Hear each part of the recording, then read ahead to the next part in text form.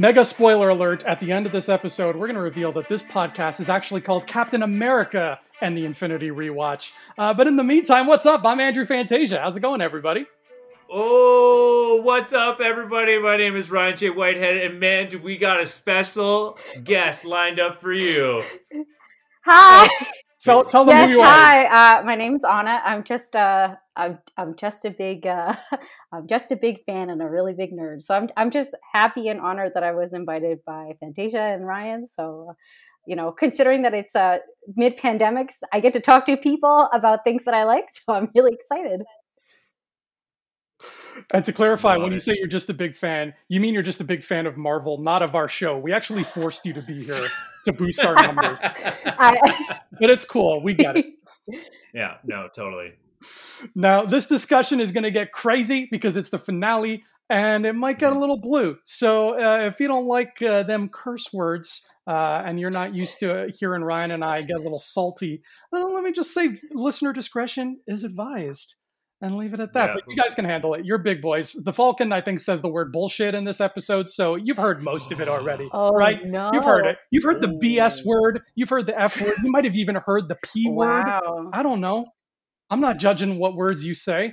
For our 5 listeners who are nuns, though, I sincerely apologize for what you're about to go through. I know. I think they're used to Steve Rogers. He doesn't like that kind of language. No. Oh, and there you go. That right there, guys. Right there. That's Anna just flexing that Marvel card. She's just like, yeah, here's my card. I am a Marvel fan. Boom. There you go. Right there. There you have it.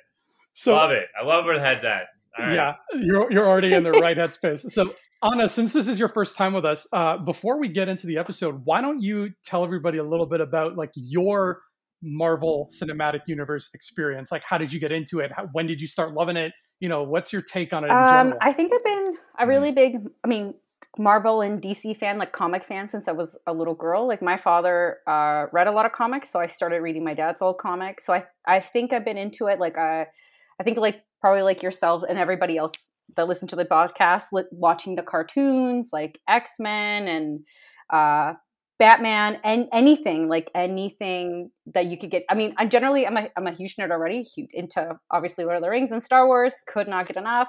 Could read it over and over till the day I die. So it's just been, I think, part of my life for a long time. So it's nice that we're coming to an age where I love the fact that we get really wonderful movies, but series are just so much fun. I think it allows a lot more creativity. It allows more for storytelling. And I think we're in an age now, I honestly feel like the golden age of kind of like comic universe or comic movies, because there's just so much more content than ever before. It doesn't have to be limited to a 2-hour film. It can cater to both viewers, someone that's brand new, someone that's coming into kind of like the Marvel fold, and then viewers like us that kind of are really into it, have been into it for a very long time, and it's still very much appealing. So to me, this is Disney Plus has really nailed it here with this series. Yeah. Do you have is there like a comic book character from Marvel or DC or wherever who you think that you want to see done in a movie that hasn't been done, or maybe just hasn't been done the way you think they deserve to be done? Ooh. That's a hard one. I'm a huge Gwen Stacy fan. Like massive. Mm-hmm, and I understand that like in every parallel universe, Gwen Stacy always dies. He can never save her unless they're not together. But I would love to see, like we got to see a little bit of it in Enter the Spider-Verse. But I would love to see Gwen Stacy, but honestly, Spider-Man's my biggest, it's what I started with. He's the one that I really like. So I really love the new, new reimagining of Spider-Man. No more origin story. I think Ryan knows that I think we're all over it. We don't need to do it. So I really love what they're doing right now. I mean, like, if Uncle Ben gets shot one more time, I'm not gonna It's feel it. I'm true. not gonna, it doesn't matter who you if you cast Gary Oldman and give me an award-winning Uncle Ben performance, I will not shed a tear for Uncle Ben Listen, getting shot just because I've seen it so much. The best casting they've ever done was having Marissa Tomei as Aunt May. Like, incredible casting. Yes. Like, listen, Aunt May doesn't always have to be a homely looking older lady.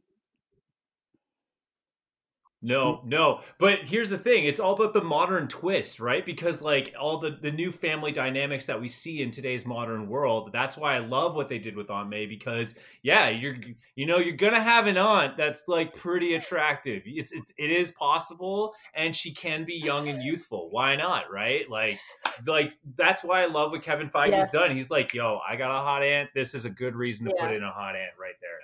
I'm telling you, that's especially what he did. Because this is him just being like, Peter cool, is right? young. Peter is young. He's supposed to be in high school. Why is Aunt May some elderly woman? Aunt May can be someone that's like in her 50s and looks really good. Yeah, it's not 1962 anymore. They don't need to all look like old folks. Yeah, no, but here's the thing, like, and in New York, like, come on, and Peter being that young, there's no way an older Aunt May would have a place in New York that nice, I know come that on. brownstone was looking tight.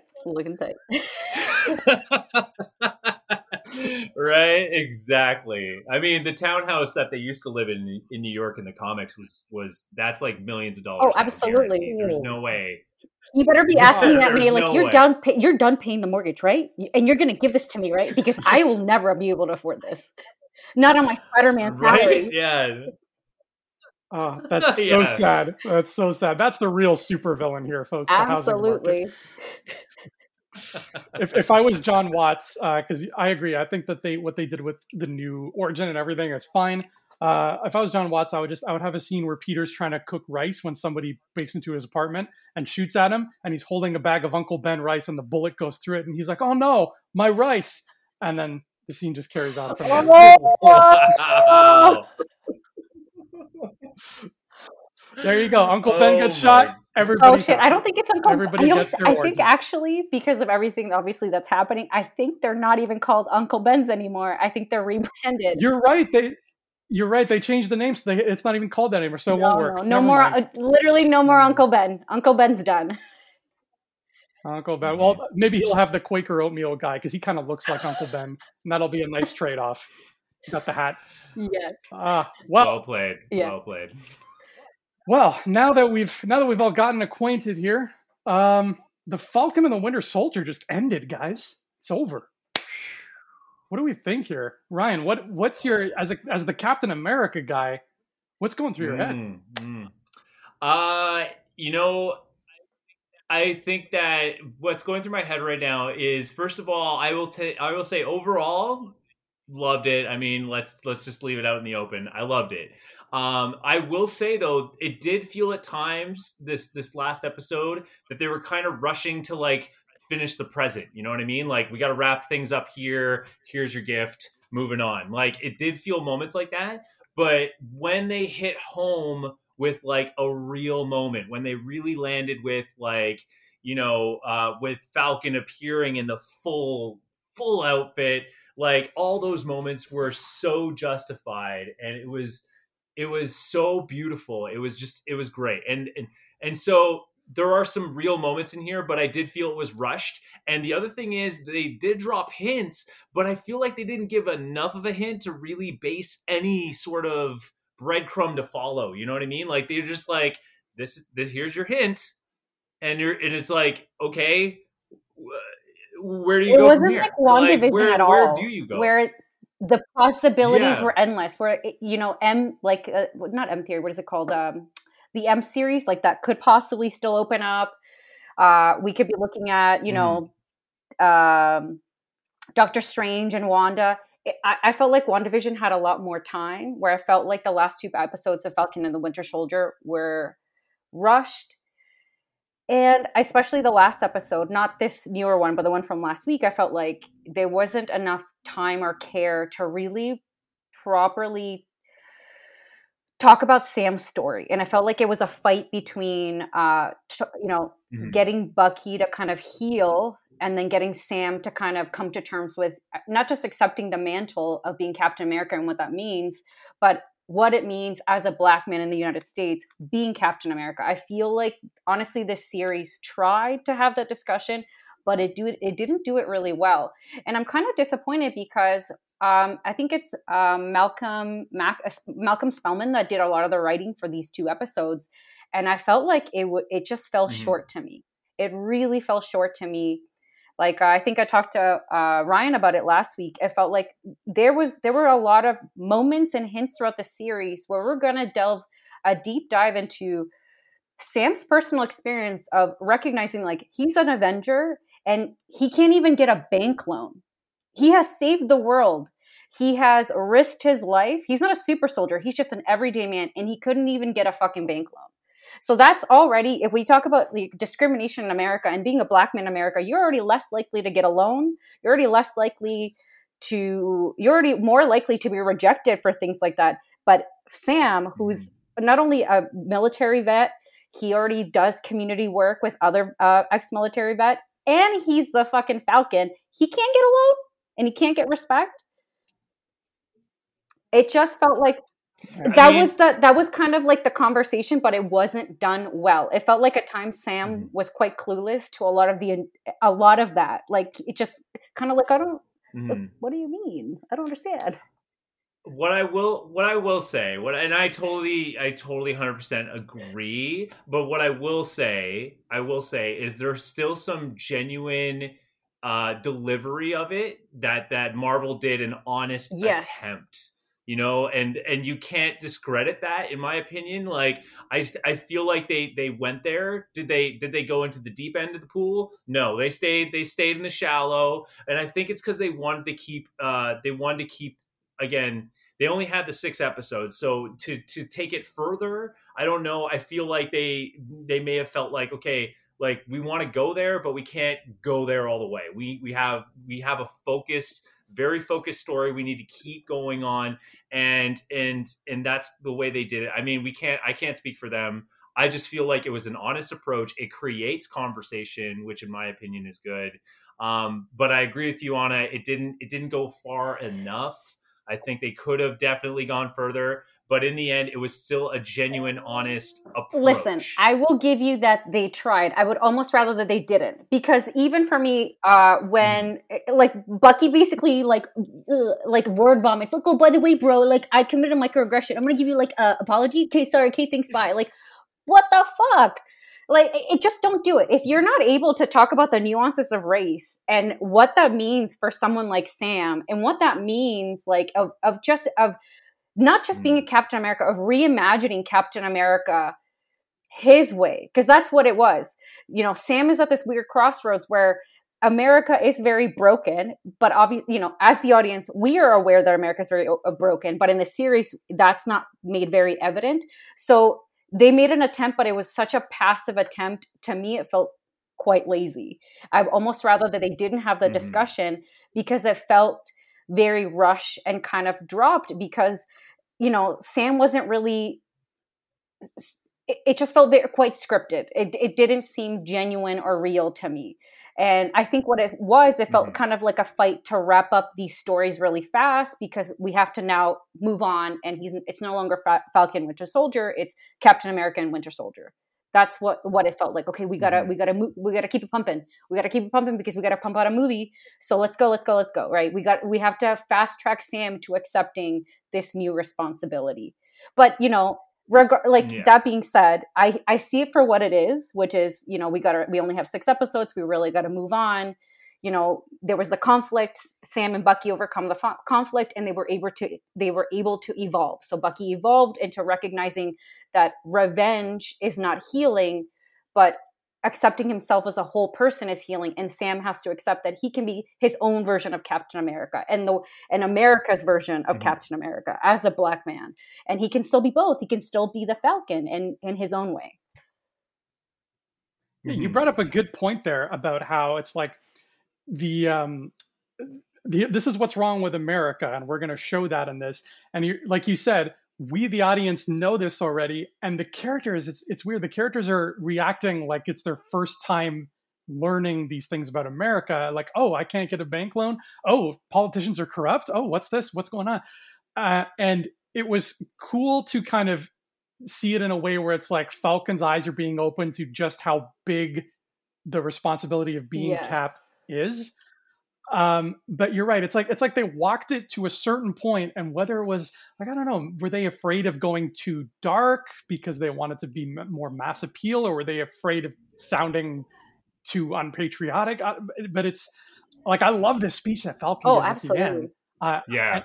And it's what we needed, and it's what like these characters needed to hear, those senators and stuff. But apart from the senator just kind of putting on a sad face, like, oh, gee, sorry, sir. Like, I don't know what impact that's going to have. And now, it's sounding like these are really just Sam's first steps as Captain America.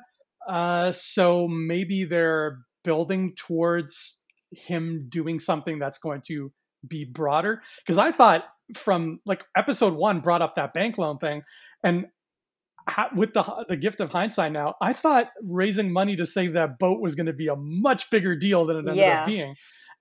And at the end, they had that great looking barbecue with the shrimp and that amazing pecan pie. Oh my God. And I'm like, I think everything's fine. They have the pecan pie. It's all good.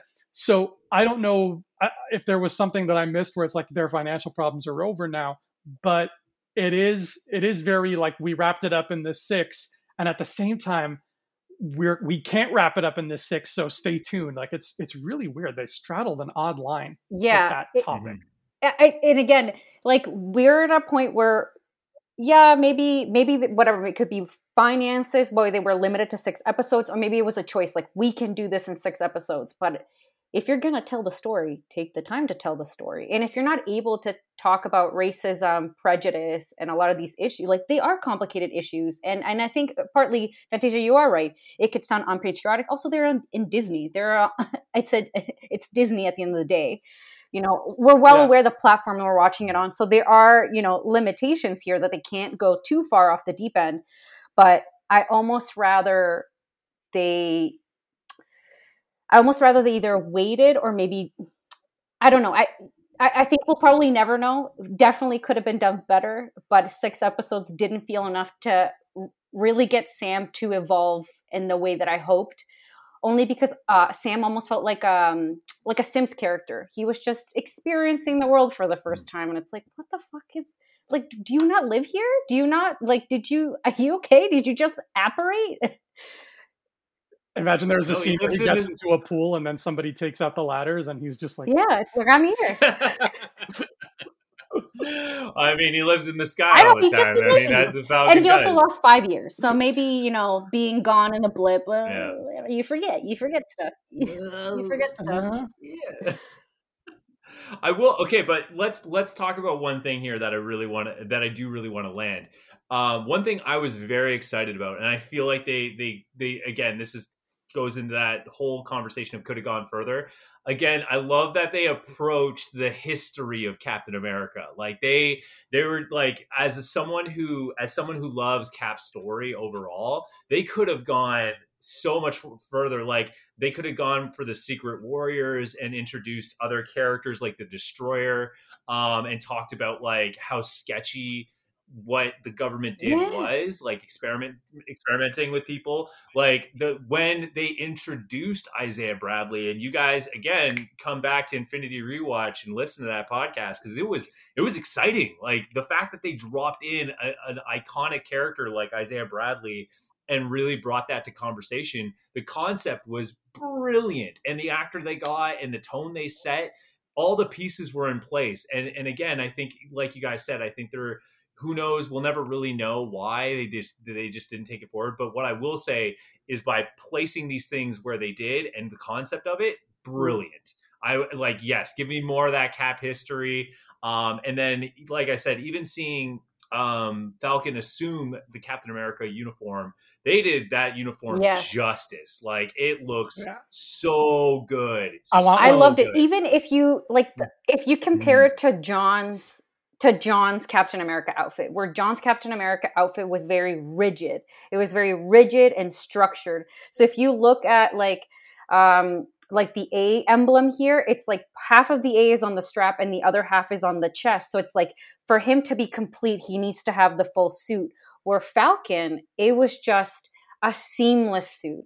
It felt very much a part of him. Where I felt like John, the suit wore him. Where Falcon or like Sam, he owned the suit. It was part of him. It was seamless. Like I love that the wings were incorporated.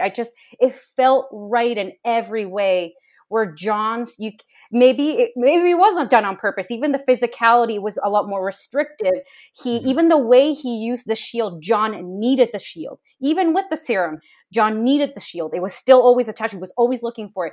And Sam didn't. Sam could drop it and he could still fight. It's what's that? The MMA fighter Jean-Pierre or Jean St. Pierre. Georges St. Pierre. I'm not an MMA person. Georges St. Pierre. When he dropped that to me was very impactful. When he dropped the shield and he kind of kicked it or like put it aside, and he just kept fighting. He doesn't need the shield. He doesn't need to be a super soldier, and that's what made Steve Rogers so special. Yes, he had the super soldier serum, but Steve Rogers had an unbreakable moral compass. He had a clear understanding of what's right and wrong. And although Sam is not a super soldier, Sam has that unbreakable understanding of right from wrong, morality. The difference, and you see that with John. John had to think about saving those people, those senators, or taking revenge on Carly. Sam would have never had to think about it. He would have saved those people. And that's what he did. He didn't go after Carly until the very end. Yeah, and there's even like something about the front of John's suit. There's a horizontalness to the design of the suit. It looks very much like a Civil War era jacket, which kind of is telling because he's, that era is not America anymore, just like how John himself is not America anymore. And you're right, Sam he's so indicative of what we need because you don't need powers to do what he does. In fact, that makes him even more powerful. Yes.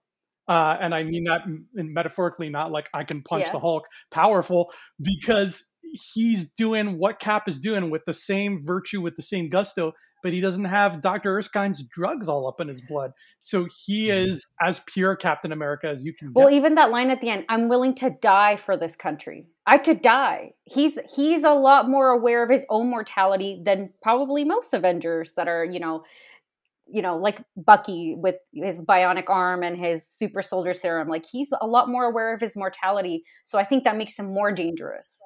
To me, that's more dangerous than anything else. Because it's like, he's obviously willing to put it all on the line. And I think, we got to see those glimpses throughout the series where Sam, Sam has always had it in him because of his background and rehabilitation with soldiers that he's able to be kind of that support system, is able to see the full picture. And it was nice for Sam to really come full 360 and realize, like, I've always had this in me. It's always been there. Even that montage of him kind of practicing the shield and even the running part. I mean, this is supposed to be kind of like a throwback to on your left. But even that, to realize, like, I can still do this. I can do this. It's always been there. I just need to make it my own. I need to be my version of Captain America, whatever that is. And even that moment where it's like, oh, it's Black Falcon. No, it's Captain America. Yeah. It was the right kind of cheese. When they delivered that line, it was just like, it's just that moment and this is where I think Marvel has been doing some incredible writing in terms of as if Marvel's talking to you is the best way I can kind of describe it. It feels like we're all having that moment and then Marvel just says it out loud. You know what I mean? And I don't know how you write that. I have no idea how you can get that to line up your audience perfectly and then have that person just say what everyone's feeling. But that's not an easy feat. And Marvel's been doing it so gracefully, just having these kind of cheesy moments. But what I will say about the Falcon too, that I love in terms of the physicality, because like when you want to scale a fight, first of all, Winter Soldier, when George St. Pierre fights Cap for the first time on the ship, that fight scene's awesome. And it really goes to show how in control Cap is of his momentum and his abilities. What I love in this one with Falcon is because he's not powered, he has to throw his body weight more into these attacks. So he's doing more high acrobatic moves because, I love how he uses his jetpack to like, body check some people in like into walls and stuff, because he's not dealing with people on his level. He has to deal at a lower higher handicap. So it's awesome to see that the fight choreographers are kind of throwing in all his body weight, and he's got to really deal with it. And I love too when one of the flag smashers are just hitting him, he's got to be like a turtle shell and just like shield up, because these guys are, can punch holes through walls, right? But I don't think his wings have ever looked better either. They did that scene where he flipped the wings down to the ground. It just, I don't know. Yeah, it was really good. I mean, I think this series has done an excellent job proving that you don't have to be super powered to be powerful. I mean, the what are they called? The Dora Milaje, the Dora Milaje. Yeah. They easily beat John. Easily. So I mean, the series already made a point to prove you don't need to be super powered or super juiced up as with super soldier serum to be powerful. You just need to be good. Yeah. Actually, that moment, I definitely got to play on that, because there's the way they broke John Walker's pride. They're not even super soldiers. Just like we all felt that. And it was just like, and not only did we feel his pride broken, but we were astonished at the level of strength that Dora Milaje flexed. Like the fact that he couldn't get the spear out with the shield, and she just like one-handed, like, pink, like just nothing. They basically disarmed Bucky. Like, these women are truly unstoppable. No super soldier serum is gonna knock anything down. So I love that they've already made that point. It's like, it doesn't matter. Mm-hmm. And what I love is that they're not even like high-ranking Dora Milaje. They're not like Okoye or one of the captains. They're just part of the army, and they're still that good. Like, I love when, like, in Star Wars, when there's like a random stormtrooper who can do something really cool, like that baton guy. That's what that felt like. And it's like, the Dora Milaje are so good that even the pawns on that chessboard can take down John Walker. Oh man, that's actually my favorite thing. Well, to be fair though, the Dora Milaje are the king's personal guard. Like they're all ranked, like they're all of equal training. But yes, Okoye is like the top Dora Milaje, but the rest of them, they're all like equal. And that unit is designed to be the king's personal guard at all times. Whatever the king wants, wherever the king goes, Dora Milaje goes with him. And that's why we got to see that perfect Civil War moment where we got the Dora Milaje and she's like, move. Or I'll move you. Like, it's so good. Just pure justice. And she got her, that must have been like gnawing at her, because like you said, that's her job, is protect the king. Guess what? T'Chaka was the king.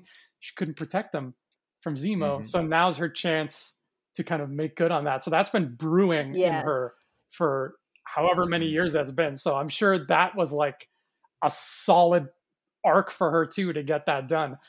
Now, I have a question. I normally have questions about comic books because Ryan knows a lot more about them than I do. But I have a question about helicopters. And either one of you both probably have more helicopter experience than I do. Because here's the thing.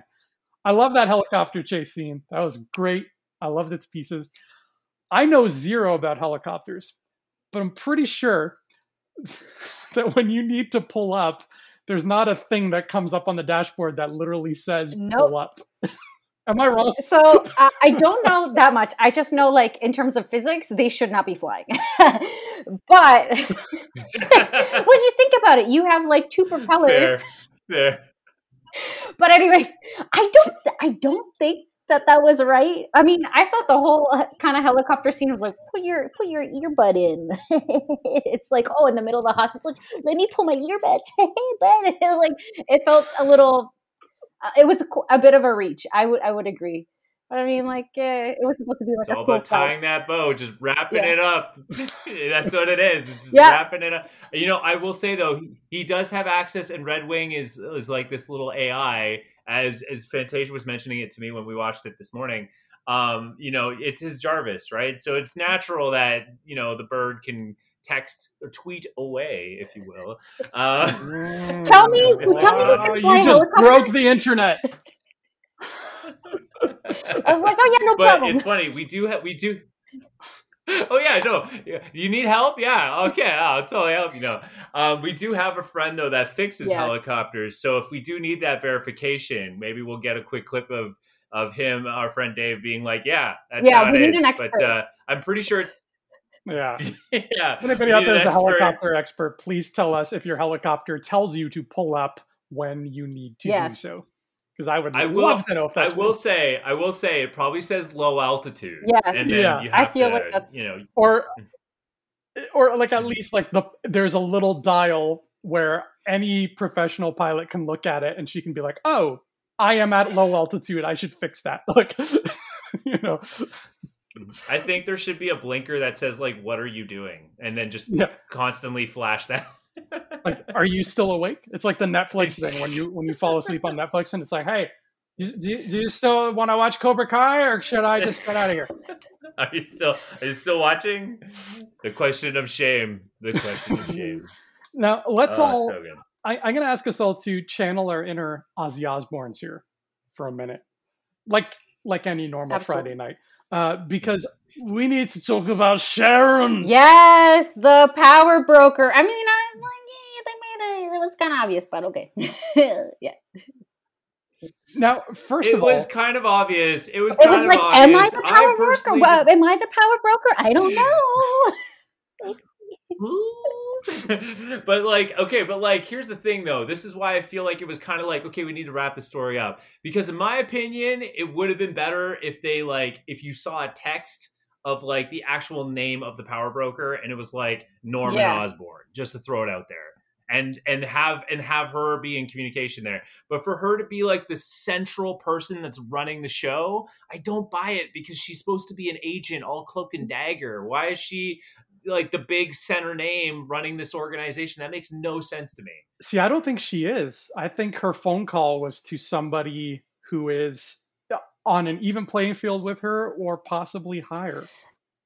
No, yes, the phone call at the end, yes, but as far as Carly knew, and as far as that scene delivered us with Carly being like, "Oh, you're the power broker," and it's like, we didn't necessarily. And to be honest, I don't know why I don't necessarily buy that Sharon's the motivation for Sharon to be the power broker. I get that she's bitter because. She might not. So then why are you asking for a pardon? If you don't care and you're the power broker and you basically own this fucking city, then what the fuck do you care? Why do you care about a pardon? You're living your best life as a gangster. And I'm a little bit. This is why Anna should be here, people. This is why Anna should be here. It just felt like the motivation didn't make sense. It didn't make sense. Because, okay, fine, she was put on exile, so I can see her being bitter, but, you're going to become now a giant, like the Kingpin? You want to be the Kingpin now? And if you are, then why do you care about a part? What do you care? What is it just felt like the motivation was lacking here. If her search is power and control, then it was lost. If the search was, I want revenge, then that was lost. It just felt... Again, a little lazy. Maybe Ryan's right, or maybe Fantasia is right that Sharon is not really the power broker. Maybe as the audience and Carly were making the assumption that she is. But even still, I don't really understand Sharon's character then. I don't understand her motivation or where she was there. She was just kind of like, hey, we need help. Tap in. All right. I need you guys to refresh my memory because I don't remember why she's bitter. What's she upset about? Well, what happened was, if you remember from Captain in the... was it Captain Winter Soldier? Yes, Captain Winter Soldier. Civil War was the last time we saw her, though, right? Was it? It was when... No, this was with Sam and Bucky in the car. So maybe it was Captain America Civil War. It was Civil War. So this is when Cap refused to sign the Sokovia Agreement. So Cap was, essentially kind of kicked out. That's why he kind of went away. So Sharon broke the law and gave Cap his shield back and helped him escape and all this stuff. So she was found out. I think she got court-martialed. So she ended up exiling herself to what's that town? Madripoor. Sokovia? And then now becomes the kingpin of Madripoor. Which, in my opinion, if you know Madripoor from the comics, it's like virtually impossible for her to climb the rankings that quickly. Like, it's just not. It just feels weird, and it's also because it's like, what's her name? Not Betty. Veronica. Steve Rogers' like girlfriend, Peggy. Peggy. It's just Peggy's like, is she Peggy's niece or granddaughter? Niece. Yeah. So I'm assuming she grew up with her Aunt Peggy, and Peggy being, again, like all about what's right, this is wrong. So her niece is going to be now some like villainous kingpin. I don't know. It just felt really weird. So here's what we know though from the show, from all of Falcon and Winter Soldier. At this point, she says that she doesn't believe in superheroes because that was Zemo's thing. Is that there shouldn't be superhumans. There shouldn't, and that was his mission. His mission was to end that. And then when we saw Sharon, she was kind of on the same boat, and she seemed upset about the whole John Walker thing. And that's the scene we got with Bucky when she's like, "So about John Walker as the new Captain America, what do you think?" And he's like, "Don't get me started." So, and then that's where the comment kind of came like, I don't believe it. So then why is she running as the power broker? Like, I just feel like, because like the end, they kind of pitch that she is working with somebody, but the spotlight kind of when she was facing Carly, the spotlight kind of went on her as being the power broker. So it's like, that's where the confusion kind of takes place for me. Yeah. I'll just say, I feel like the revelation that it's her, I'm cool with it being like a cliffhanger-y thing, like stay tuned to find this out. And I like the idea of a hero going bad, because I don't think, as far as I can remember, I don't think MCU has really given us that yet. So I dig this idea. But you're right. It put the spotlight on her when I don't think it should have. I don't know. Like, it was, the post-credit scene was her, and that makes sense because this feels like a post-credits thing. But if they had waited to drop that reveal until the post-credits, I think it might have been more impactful. I don't know. I'm still on the fence about Sharon, because she wasn't anybody who was always on my radar. Like Sharon's not one of those characters that I'm like, man, I got to know what she's up to. So the fact that she comes back and then she's like, psych, I'm bad, sort of, that, I don't know, is really baffling. But I like that they are, I feel like even more so than WandaVision, they're planting seeds here. But for the first time, I feel, since like Iron Man 1, we don't know where the seeds are going. Because all of phase 1, all those post-credit seeds, all those Easter eggs were pointing at an Avengers crossover is happening, kids. Stay tuned. And then all of phase 2, like halfway through phase 2, we already knew Infinity War was coming. So everything became about, we're going to get the gems together. We're going to get Thanos. It's all built into that.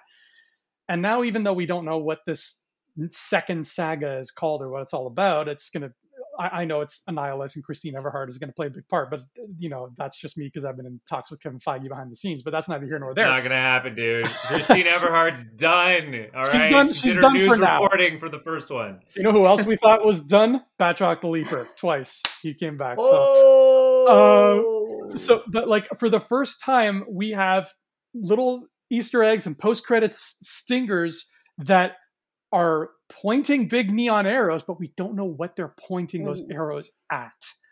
And we know multiverse stuff is happening, and WandaVision really touched on that. So there was no surprise when it was like, this is going to talk about the multiverse and it's going to connect with Doctor Strange. We weren't shocked by that because we already knew that. But this is pointing at stuff that's in the MCU's future that they haven't told us yet. And I find that exciting. And that excitement, I think, trumps my bafflement at seeing Sharon do what she's doing. And she had like a Mission Impossible mask, which freaked me out because I don't think that's... No, it has. Black Widow had it when she took it off in Falcon and Winter Soldier. She had like dressed up as like... You mean just Winter Soldier. Sorry, just Winter Soldier. Yeah. Oh yes, thank you. Yes, yeah. When she He's pretends like, to be one of those takes people. it off. Yeah.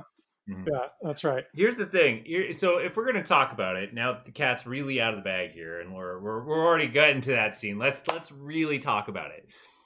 I personally think I've marinated with it a little bit, and here's the thing: I really hope that she may have been outed as the power broker, like as if like it's kind of as if her cover's been blown, but she's not the one really behind it. Like I would, if Marvel can creatively figure out a way to get to the source of that and like figure this out. The other thing we got to remember, guys, is that this is supposed to take place after Black Widow. We were supposed to see Black Widow first and then see this movie, right? So that's something we have to keep in mind. And this is and with the super amazing cameo of Julia Louis-Dreyfus, you know, just amazing. I know, just pure awesomeness. She's supposed to actually have a scene or some sort of appearance in Black Widow that totally is supposed to justify. That's what the rumor is. Justify what just happened in Falcon and Winter Soldier. That being said, this is why I kind of feel like I prefer like somehow they kind of explain who, how, why the power broker thing is. My first initial thought was Norman Osborn, because he's been known to be playing with superhuman formulas. That's why Green Goblin was a whole thing.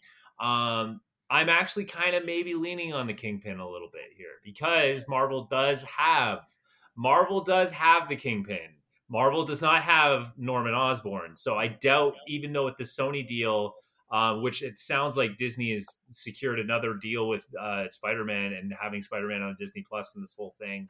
I think it might lean more on Kingpin, because Kingpin was even in the cartoon, it was mentioned that he was looking for a superhuman army for his thing. So that makes sense to me. And he would have the money to be able to play around with things.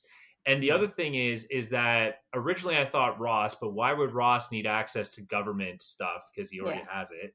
And then I thought Norman, but Norman was known for supplying weapons to the U.S. government as well. So why would he need it?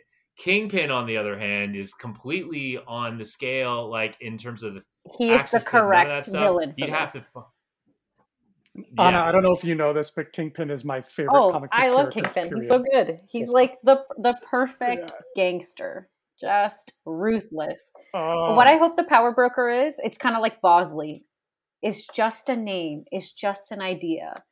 Right? I like the idea that Sharon is just another Bosley, but if she's not the Bosley, if that makes sense. Like, you know, she's just another pawn from the power broker to protect themselves, he or she, whoever they might be. You know, I like that. Several, like many decoys. Like, is it? Maybe not. I like that. I rather find out later who the real power broker is, and then have the Avengers kind of struggle with, like, did we kill the actual power broker? No, fuck, I don't know. I kind of like that. And then Kingpin's like making an omelet, and he's like, "No, you didn't, right?" Because if you think about it, if it's the Kingpin, he wouldn't be in Madripoor. Why would he be in Madripoor? He'd be in New York, and he would be making other people do stuff for him. He would not be lifting a finger. That's what makes him such a great villain. You know, he is ruthless if he has to be, but he's smart enough to know, I don't have to do this myself. I can just get other people to do it. They can be collateral. They can just be collateral.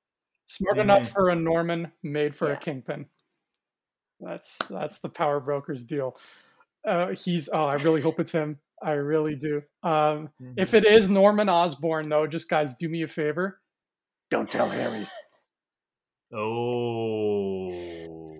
Here's the thing, though. There was the theory. I think you were saying, Fantasia, that it was a Skrull. You were thinking could be a Skrull, right? Oh yeah, that Sharon could be a Skrull. Yeah, maybe, because then they have an in the government. And it feels like that's the one big future thing that they're really pushing a lot. Like that we keep hearing about casting for Secret Invasion. And so I could be wrong. I prefer the Kingpin thing, because that's that's just right up my alley. So I hope it's Kingpin, but I wouldn't rule out a Skrull thing either. You know what I'd like to see them do? And I don't think they've done this, is so we get this like cryptic phone call, right? I'd love to see a scene where there's a phone call like that, and then in a whole other movie or show, we see the other side of that Yes. same phone call. I'd love them to do something Yes. like that. Or even at the end of the movie, you don't know. That's what makes it so good. That's why Bosley's so good. You don't know. Is this Bosley? No, not Bosley. What's it? Charlie. Shit.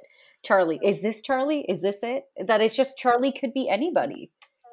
But Charlie could just be some dude that's Yeah. in New York making his omelet. I'm like, I don't know. Oh, did Charlie number 83 die? Okay, put another one. Mm-hmm. Well, yeah, I mean, the Skrull theory makes sense to me because we have the concrete evidence, like you said, that Secret Invasion is coming. And we do know that the Skrull tried to make Super Skrull. So you could put the two together and kind of play on that. But this is that Marvel investment that I've been talking about, in the sense of that you are now wrapped in it. And this is why you're coming up with like theories like Kingpin, because you want it, you want that. And I think that this is the beauty of what Marvel does is now the internet's going to be spending the next, I don't know, months trying to figure out who it is. It could be Doctor Doom for all we know, but why would Doctor Doom be involved? Like, how could you even possibly build a story and bring in Doctor Doom? But my point is, people will go there. People will go there because they're that wrapped in it.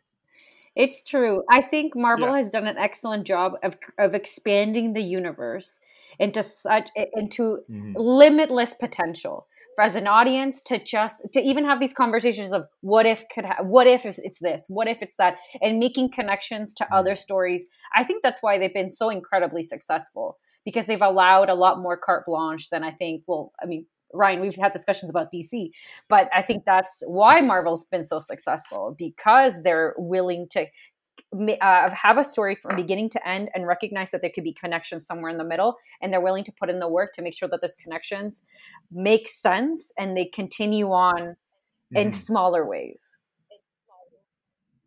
Yeah, and there's a level of trust too. Nobody, like no director or anybody, goes in there with a level of like ego and says like, no, I want my Ant-Man to be this, damn it. It's like, no, everybody's on the same page, and they all play different songs, but all those songs can fit on the same album, and it doesn't feel like a random mixtape. It all feels like it's part of the same piece of music. So I just can't stop applauding them for that. And you're right. As much as I love DC, we had our DC discussions that time too. I love me some DC, but they don't play the same songs. They play a different album for every movie, and they're all great albums. Yeah. But they're not a great collection. Yes, You know, it's not a great box set. It's just great random vinyl records that you would listen to on separate days. exactly.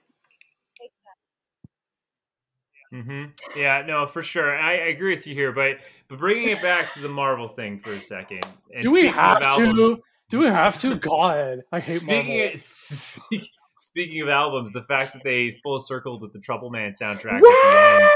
at the end. I love that. Pure fan service. They did. It's such a good job. It's the details like that. It's the small details that just make it just so much more special, right? It shows that they care, and they're trying to build. They're trying to layer that story, that there's an evolution to these characters.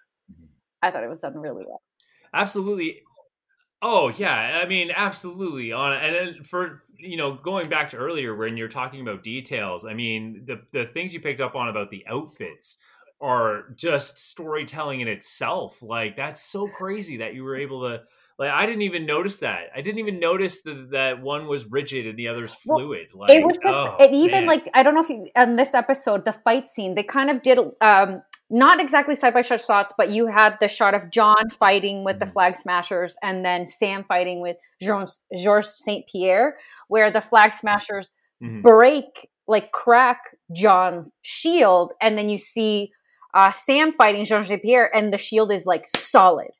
So, and again, it's that like John is broken mentally, which has kind of been a reoccurring theme every time you see John, that John is being held together. He's physically being held together by his suit. He physically needs that shield because he can't, he's so broke, he's cracked. He's so incredibly either mentally or physically fractured that he needs to be held together, and he needs the shield to protect himself because he just can't stand on his own, where Sam doesn't need the shield. And the suit he wears that suit. That is who he is, right? He doesn't need they're helpful things, but he doesn't need them. Where John needs them. Like even with what I'm assuming what would have been the Patriot suit. What is it that Val called him? Oh, agent. U.S. agent. U.S. agent. What is supposed to be the Patriot? Even his new suit, it was still very held together. It was that like the lines and the lapel, it was still held together. Like it doesn't. You as an audience are being told this man is very fractured, very fractured. No, absolutely. We should talk. We should spend a little more time on the U.S. agent side of the story, as he was kind of the main villain, if you think about it. Like he was the big problem. I love what they did with him. First of all, I love the journey he had to a point where this is one of those characters where the actor delivers such a performance that people hated him in real life.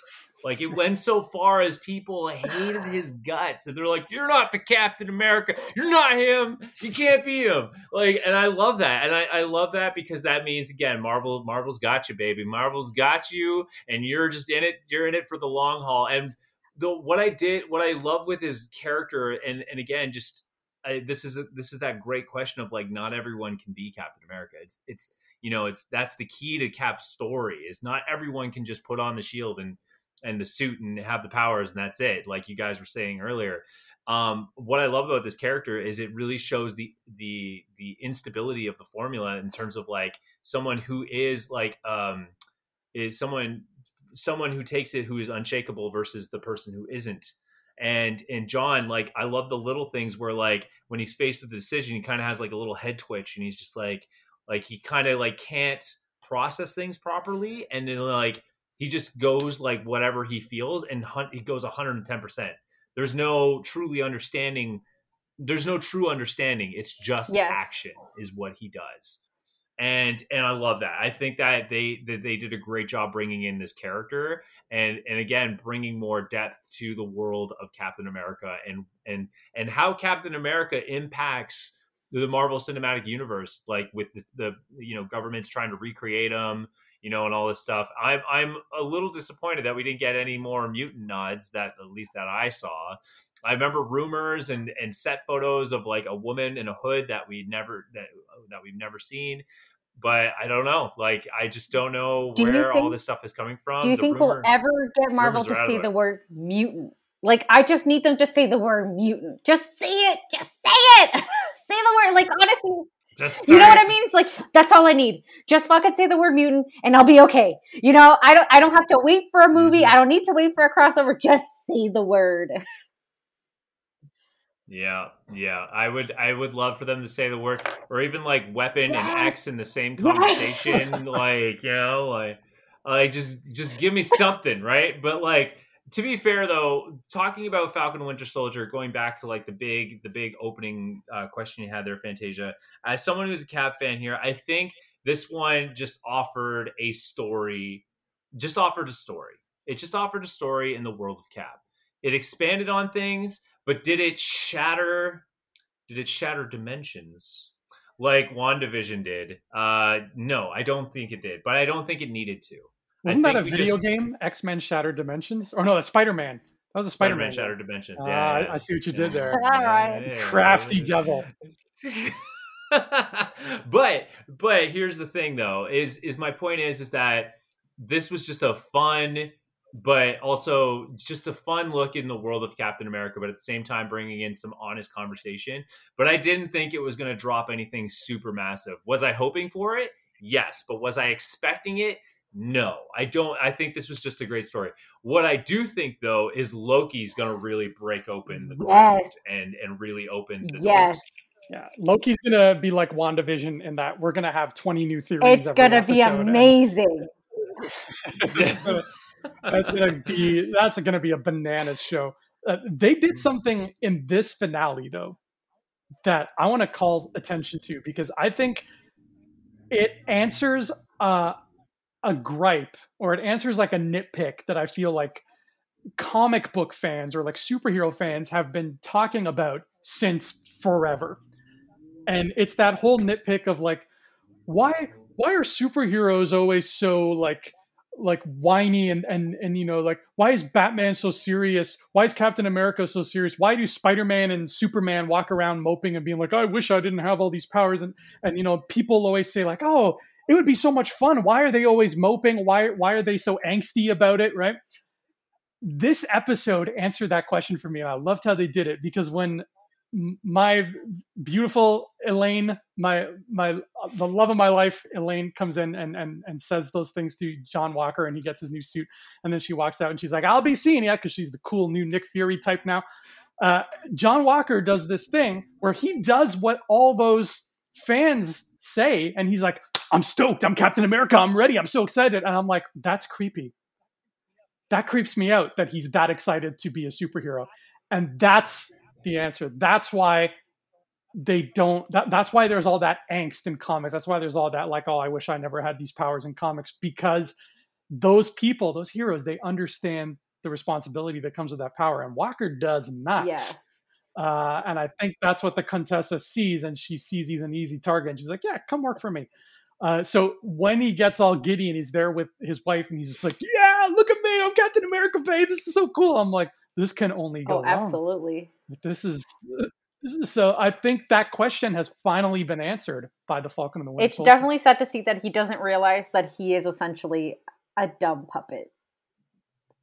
Like, yeah. You know, like, yeah. No tea, no shade, but John is not the cleverest. He just, like, is a little derp.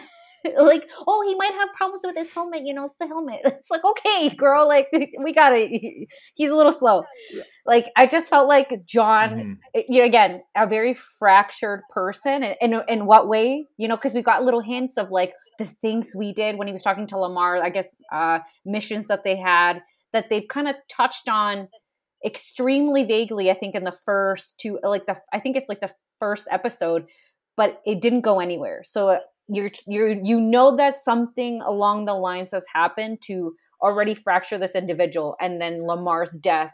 It felt like Lamar was essentially, well, okay, this is something that I actually wanted to talk about, because you have two separate experiences here. You have Sam kind of learning about the Black American experience, and you have John, who basically the people of color around him, including his wife, his best friend, and Lamar's parents, are only there to make him feel good. They're only there to make him feel good. Lamar was only there to make him feel good, to keep him structured, to keep him balanced. In that moment, that speech is like, you're ready to work. Get it together. Ready to work. John's like, yeah, okay. Like, John could not pull it together in that moment to put on the suit and go out there as Captain America. Lamar had to make him feel good.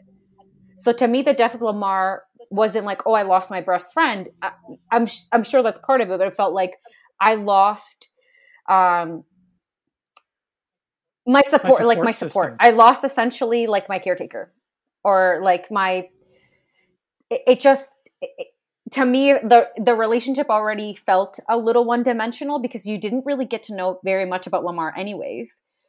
And Lamar, the only time Lamar would talk, it would be pep talks to John, or to reassure John, to make John feel good, to, you know, stand up for John. It was never to challenge John like Sam would challenge Bucky, that was their dynamic. Which I told Ryan in the beginning, I really hope it would be kind of like, what is it called? Grumpy old men, like a grumpy old men dynamic, you know, where they're best friends, but they secretly hate each other. But with Lamar and John, it's like Lamar just existed purely to make John feel good. He had no other purpose. So it felt like he lost his only thing keeping him sane. Mm-hmm. And what little we got of Lamar, we can already see he would have been a better candidate to be that. I know. I was like, why did they fucking pick Lamar? He's so much cooler. Like, what was going on testing day where Lamar was like, oh shit, I failed the math portion. I don't know, like, what went wrong that day? I thought, I was like, because they made John sound like, oh, he's such a genius. This guy, like, you know, beat all the physical testing, you know. I thought, oh, he must be juiced up. Has to be. No. Like, but then what was Lamar missing? He just seemed way more interesting than John did. John is was a mess. He looked like someone that needed intense, like more so than Bucky's. Like, sir, you need some intense therapy. Bucky is okay. Yeah. You are not. Like, and that speaks volumes. Yeah, I know. Well, I mean, they did pick a guy with blonde hair and blue eyes, right? Like they did. But the government was just like, and this is the guy. Let's go with him. We need to know Captain America. Who in this room fits my criteria? Oh, I love him. Yeah, he looks good. No, but yeah, no, it just. Yeah, I definitely agree with you guys. Like, I don't know how the testing worked. Like, did he throw the shield better? And they're just like, yep, that's him right there. One. Or you know what they did is that they made everybody wear the Captain America suit. Like, which one has America's ass? Yes. John, you got it. I like how this one curves. Plump, perfect. Lamar, your ass is nice, but it looks more like Greenland, and that's not what we're going for. We need a perky little. Mm-hmm. What was interesting though, because in Marvel's Agents of S.H.I.E.L.D., which, you know, for me as a fan, I like to cherry pick my lore from that, even though I don't know, because I think even Kevin Feige's backpedaling now. He's just like, yeah, it's not as much canon as you might want it.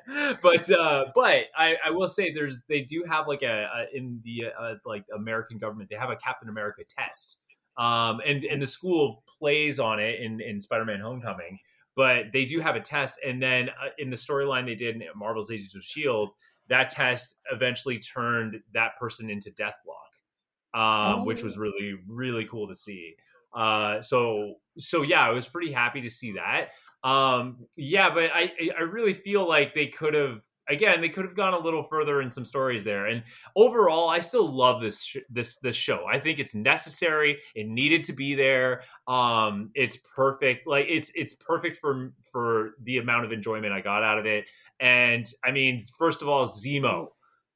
Oh, they did two small things and they fixed that character and made him one of the classiest and the coolest villains. And like for me now on my villain list, just that, you know, just dancing in Madripoor. Yeah, the fact that the fans were all like, "I love Zemo dancing so much," Marvel was like, "Here's an hour of it. Just go crazy, just have a good time." But what I love about this, like Zemo, if before this show, if you said, "Tell me your favorite Marvel villains," guaranteed Zemo maybe just almost the middle, but he'd be on the lower end of the list. Because of this show, guaranteed he's like in the top 5. Guaranteed. Top 5 villains. Like, come on, let's go. Yeah, he's the new Loki, like we talked about I think 2 weeks ago. Like he's just stepping up to that Loki plate. I love it. He's again, you don't need to have superpowers to be a supervillain. And Zemo, to me, Zemo was fantastic. Even at the end where it's like, I'm in prison, I still fucking blew these assholes up. Oh, was it Zemo? Yeah. Was it Val? Who knows? Who knows? He didn't even have to try. He's like, oh, by the way, he's like, Winter Soldier killed your parents, and then like just like flipped them all out, like made them all attack each other. Like he is a classy villain, and all they needed to do was in this one just let him play with the other characters, and then give him a purple mask. And that's it. It gave me very like Lex Luthor vibes, which is the Lex Luthor that I want, which is someone that's very calculated. It's like I don't have to do much. I can just I know the button to push to make this entire thing crumble apart, like fall apart. At no point in this show was he not in control. At no point was he not. Yes, he never had to be aggressive. He never had to threaten anybody. He was always 2 steps ahead of both Sam and Bucky. I loved it. I think they didn't. Honestly, Zemo was my favorite character out of the entire series. It was just so, even at the end where he's like, "Oh, I didn't think you were going to come." It's like, "Oh, right, I'm going to go back to Wakanda prison. I'll go to Wakanda prison. No worries." Yeah. Like, and he's still kicking there. He's probably offering Turkish delight to all the Dora Milaje, and like, "Here, try this. I promise, it's very good. It's good for you. Do you want to see me dance for an hour?" Everybody in Wakanda is going to have even more sick dance moves next time we see them, because they'll learn a thing or two from Baron Helmut von Zemo.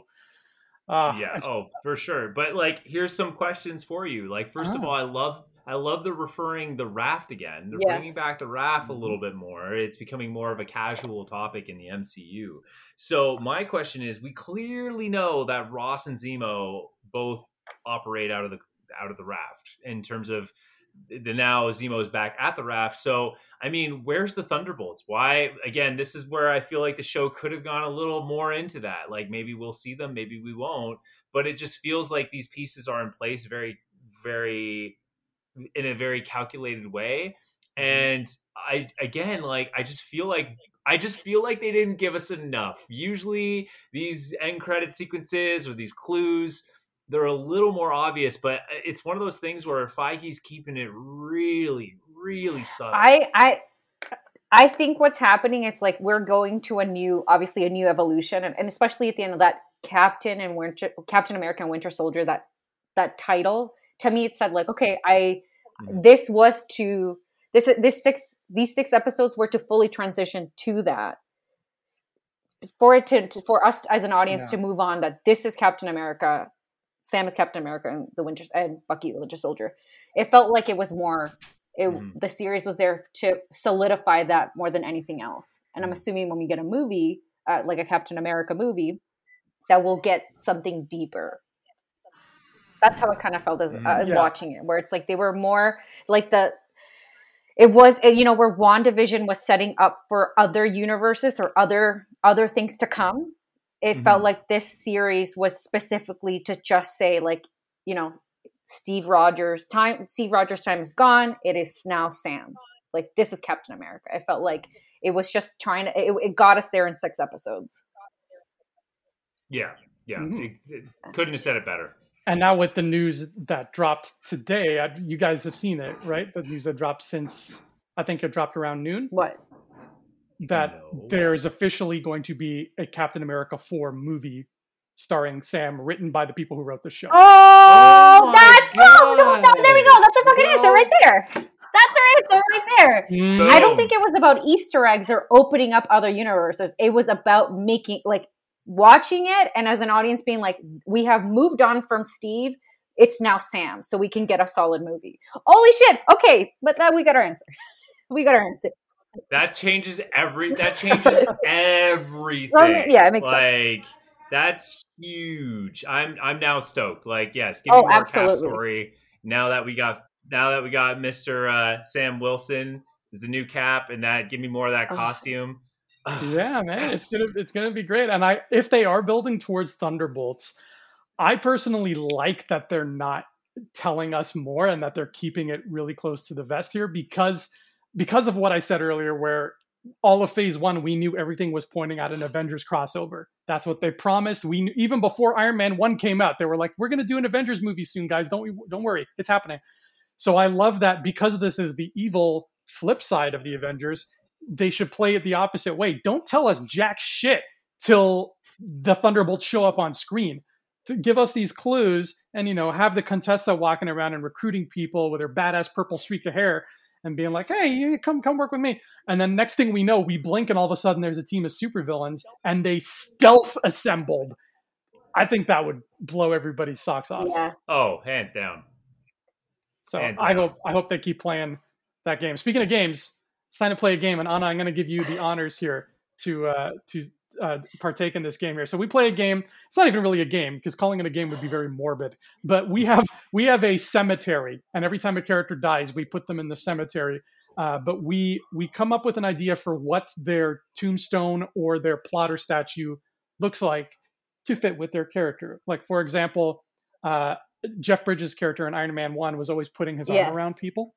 So we figured his tombstone would have a statue just of him like that, and you can take pictures with it. You can go and have him put his arm around you.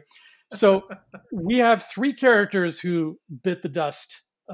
We have Batroc the Leaper, Battlestar, and Carly Morgenthau. Carly, thank you. Flag Smasher there. Carly Morgenthau. So what do you think, Anna, their memorial sites should look like in our cemetery? Okay. So for Carly, I think her, like, I'm going to go with kind of like Jesus, a simple carpenter. Like, you know, Carly Morgenthau is a girl of the people. So I feel like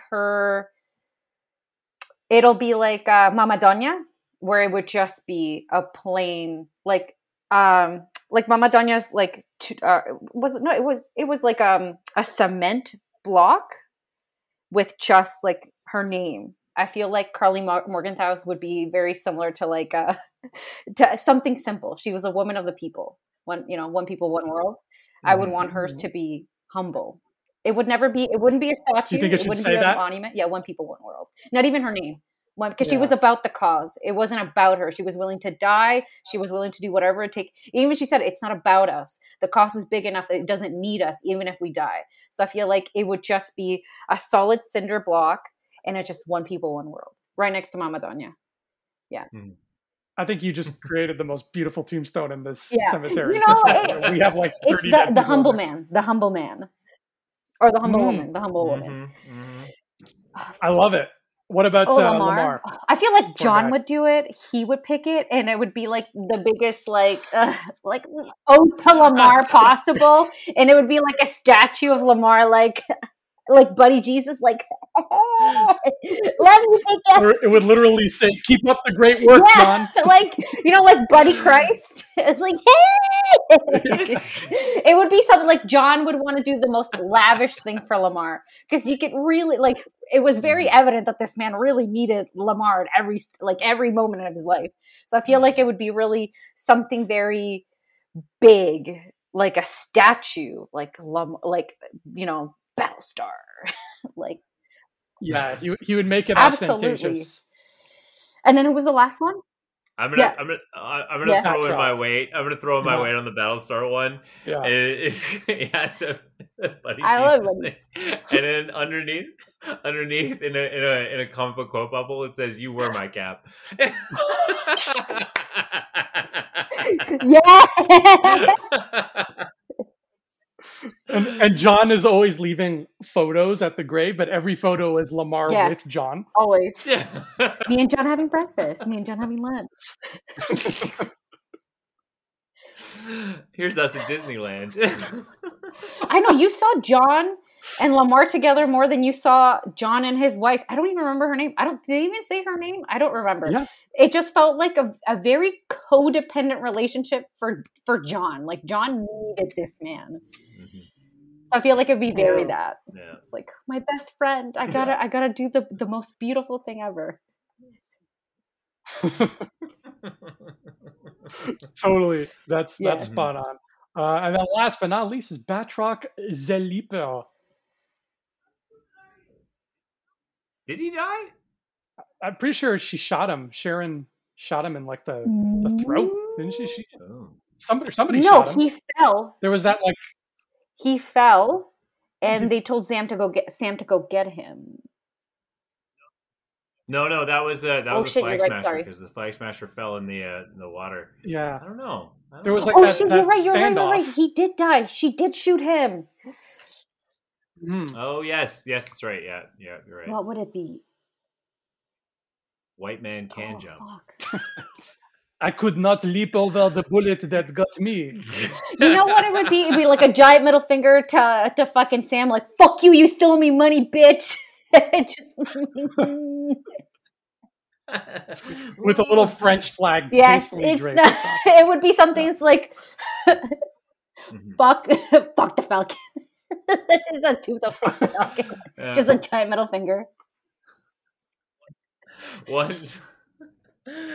One small step and one giant leap for the leaper. One small step for the villains, one giant leap for the leaper. There you go. Oh, I can't wait. They took a delisting character, and gave him purpose. That is incredible. He was definitely really fun to watch. Well, he is an actual fighter, so I just actually really liked watching him in the series. I think he did a really good job. Yeah. I wasn't expecting him. Well, he's dead now, so. Yeah, he's dead now. Yeah, maybe some flashbacks, so he'll be like, "This is the past, but I am here. I am still leaping in the past." Well, any last final thoughts about this crazy finale? Well, okay, hold on. First of all, I think both of you need to just sum up your thoughts of the show, just real quick. Overall, what are your thoughts of Falcon Winter Soldier? Because I was able to do mine in that last little bit there, but you guys need to deliver your last and final thoughts, like your Rotten Tomatoes summary of this show. Yeah, we're gonna deliver to the goods. Anna, you yes, want to take it first? I would give this a 6 out of 10. I would say what I would say about this series is that they were just trying. It was a story about two men having to fight their inner demons. Was it told in the best way? In my opinion, no. But it was nice to see an evolution of these characters and kind of decide like this is the direction that I want to go, and this is who I really want to be. So as an audience, I really enjoyed that because we obviously these two characters in the Marvel films, we didn't really get very much. Bucky talks about the little, he only had a small amount of peace in Wakanda, and Sam kind of is discovering that even though he is the superhero, he's not really valued in that way. So how does he come to terms with that? So I do genuinely appreciate what I found special about the series was that you don't have to be a superpowered superhero to be good. You don't need to have powers to be good. That it was something that was very evident throughout the entire series, through Zemo, so the Dora Milaje, through Sam. You don't need these superpowers to be extraordinary. Being extraordinary comes intrinsically from intrinsic motivation. And I think, and for Bucky, it's that, yes, he is extraordinary, but he's so incredibly fractured. He doesn't recognize how extraordinary he can be if he chose to just forgive himself. So to me, that message was fantastic. I mean, I think the series nailed that kind of like self-discovery, that doubt. And as an audience member, we don't, wouldn't it be awesome for, obviously I would fucking take the super soldier. Are you kidding me? I want to fucking lift a car over my head. But it was special to see, like, you don't have to be that to be extraordinary. You just have to know yourself and trust yourself, and you will do good.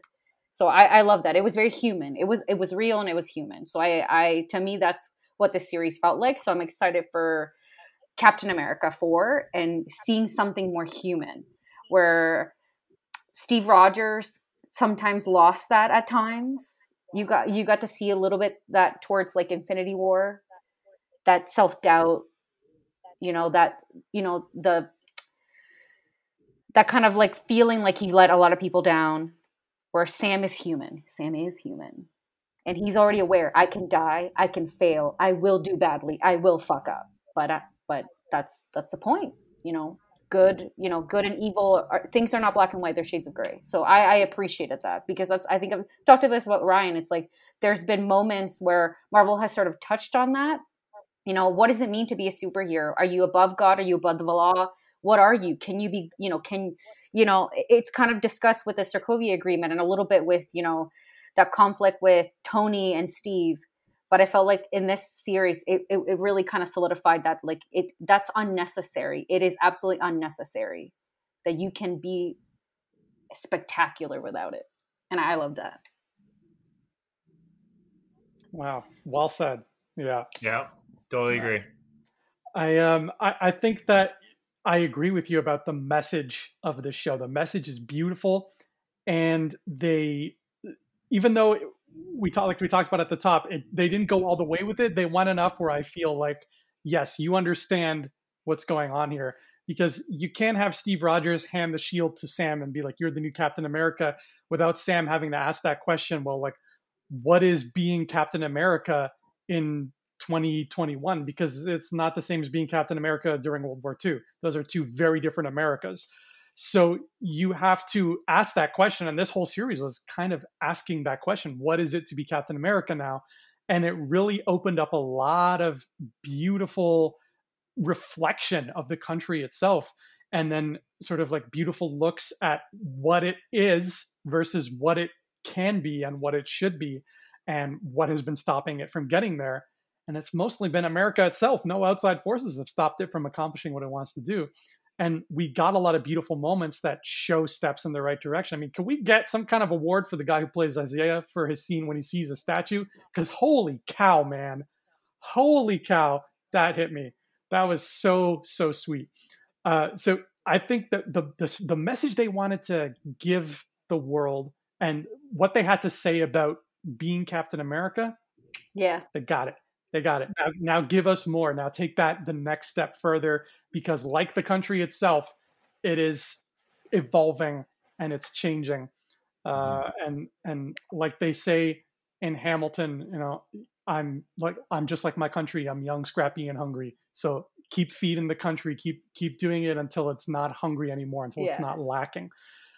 And I also feel like the show is exactly what a Disney Plus show needs to be. We were talking about this on Rebel Scum about like the Mandalorian and all the Star Wars shows that they have planned. And it's like, well, you're giving us so many, like Mandalorian was so great. It was like 16 orgasms in a row.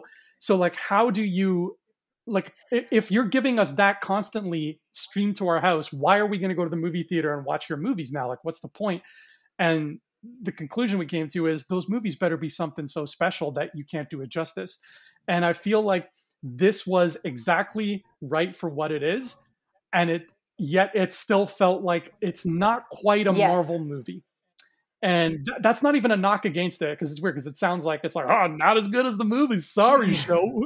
But you guys get what I'm trying to say. Like it's there and it is what it is. But there's a Marvel movie. There's a Captain America 4, which we know is coming now. And that is going to be a different animal entirely. And it belongs where it is. And this belongs where it is. Yep, I think that covers it perfectly. You guys nailed it exactly, and that's why I love Cap's story. It's a story of being like what it is to be human, right? And what if you gave that human the ability to do whatever they wanted to do, and that's what makes Cap so special. I cannot say it as poetically as you guys did, but that's what it is.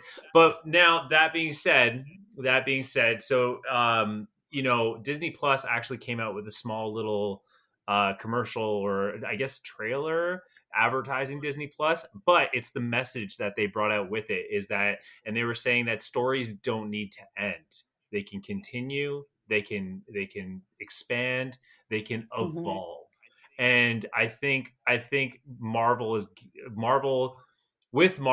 that is now they kind of have a better mission with Disney Plus, which is allowing stories to continue as they may.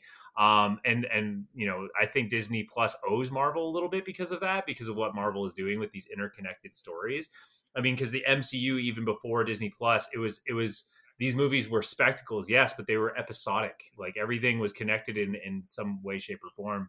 But yeah, and I think that's the beauty part of it, like talking about Mandalorian and Star Wars. I mean, you know, just to give you guys some background, Anna is a big fan of Star Wars, and she can take you guys a couple laps, you know, do the Kessel Run a few times and, you know, however many parsecs. But the point is that Mandalorian and stories like Marvel, you can really expand, evolve, and change the narrative and really do creative things like we saw with WandaVision.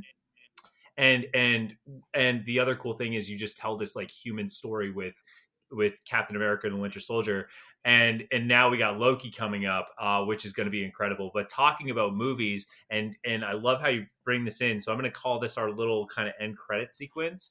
But you know, you talk about, you know, when you get content like this, the movies better be special.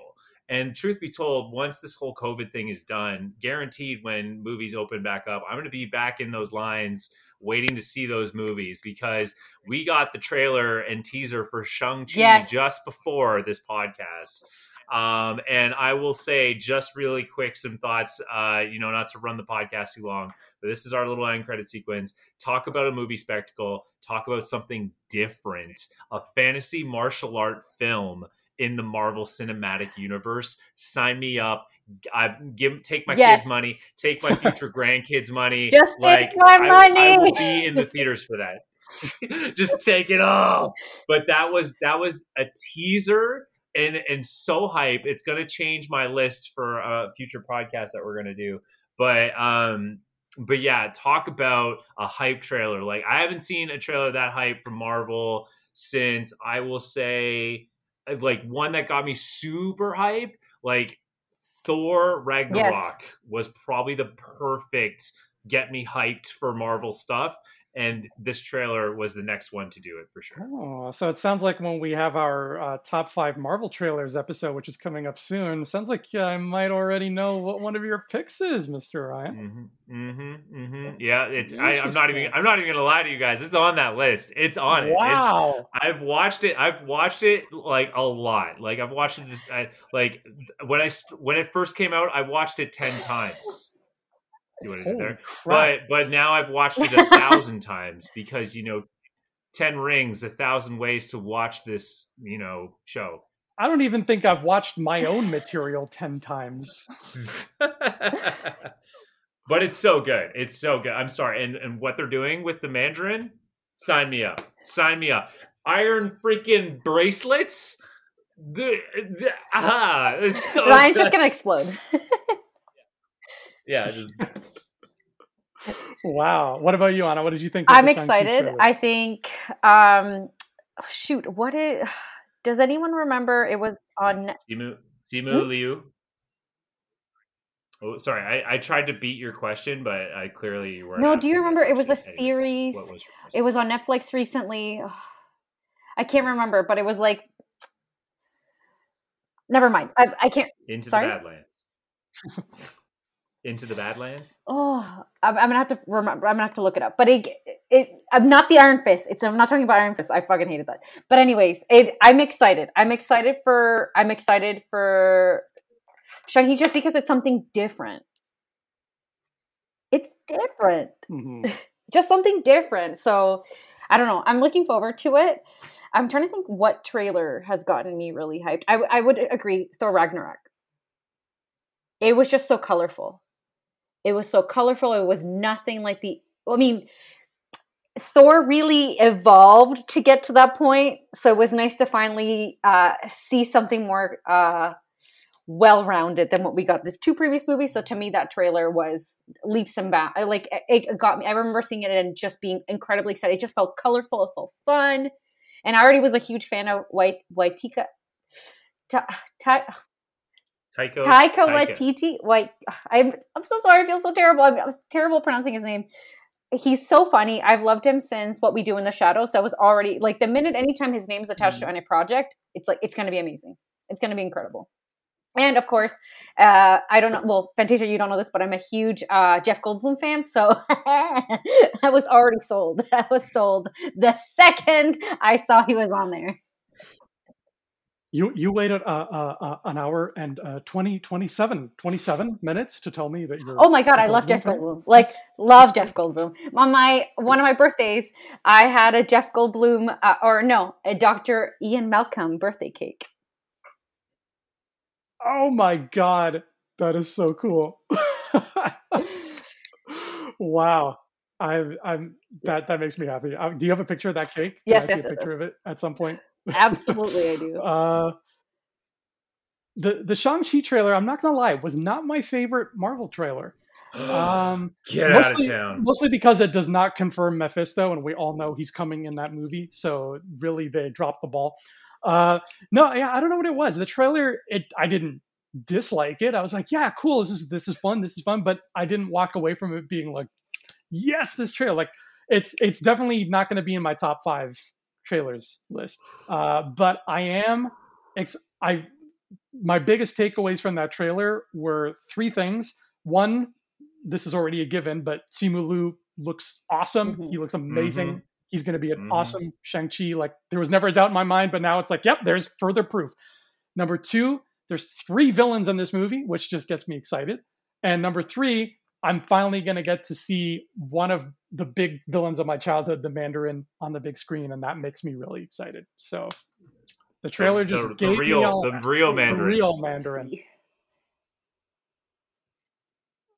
Oh my God. That's perfect. I want to get like I've been eyeing sheets and shower curtains with Dr. Ian Malcolm on them, so I'm like, I'm gonna take the plunge and just do it. Live your best life, girl. Live your best life. I'm literally looking right now. I have the Funko Pop like 8 feet away from me of him. Oh, that's my favorite. Yeah. Oh, that's great. But all right, man. Well, that's it, guys. The watchers have watched good old Captain America and Winter Soldier. But man, guys, what a ride! And first of all, Anna, for your first podcast, Did I do good? I hope I did okay. crushed it. You did better than Crushed Ryan. it. You did better than Ryan. He's gone now. You're the new host. No, honestly, Ryan, I do have to I'm- commend you. You are such a great moderator. You're really good at keeping people on track. Invitation, you were great. Honestly, so much fun. I had such a wonderful time. Oh my God, thank you so much for inviting me. I honestly really appreciate it.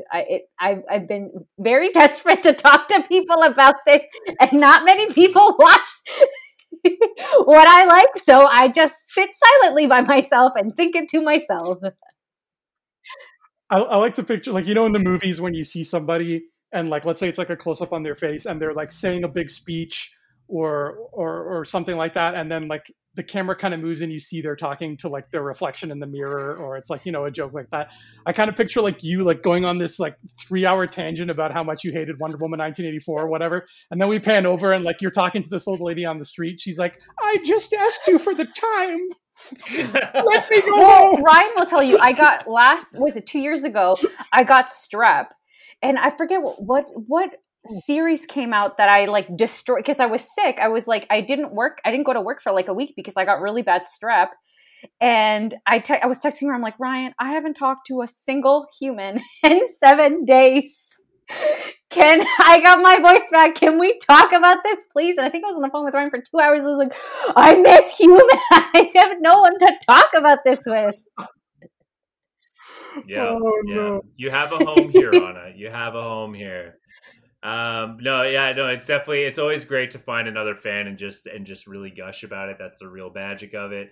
I can't remember what series it was, but yeah, you were really on a roll. I don't know. I don't remember. Well, like when I talk to Adam about this stuff, I try to get him to watch it with me, but I'll get really into it. He just looks at me like, huh?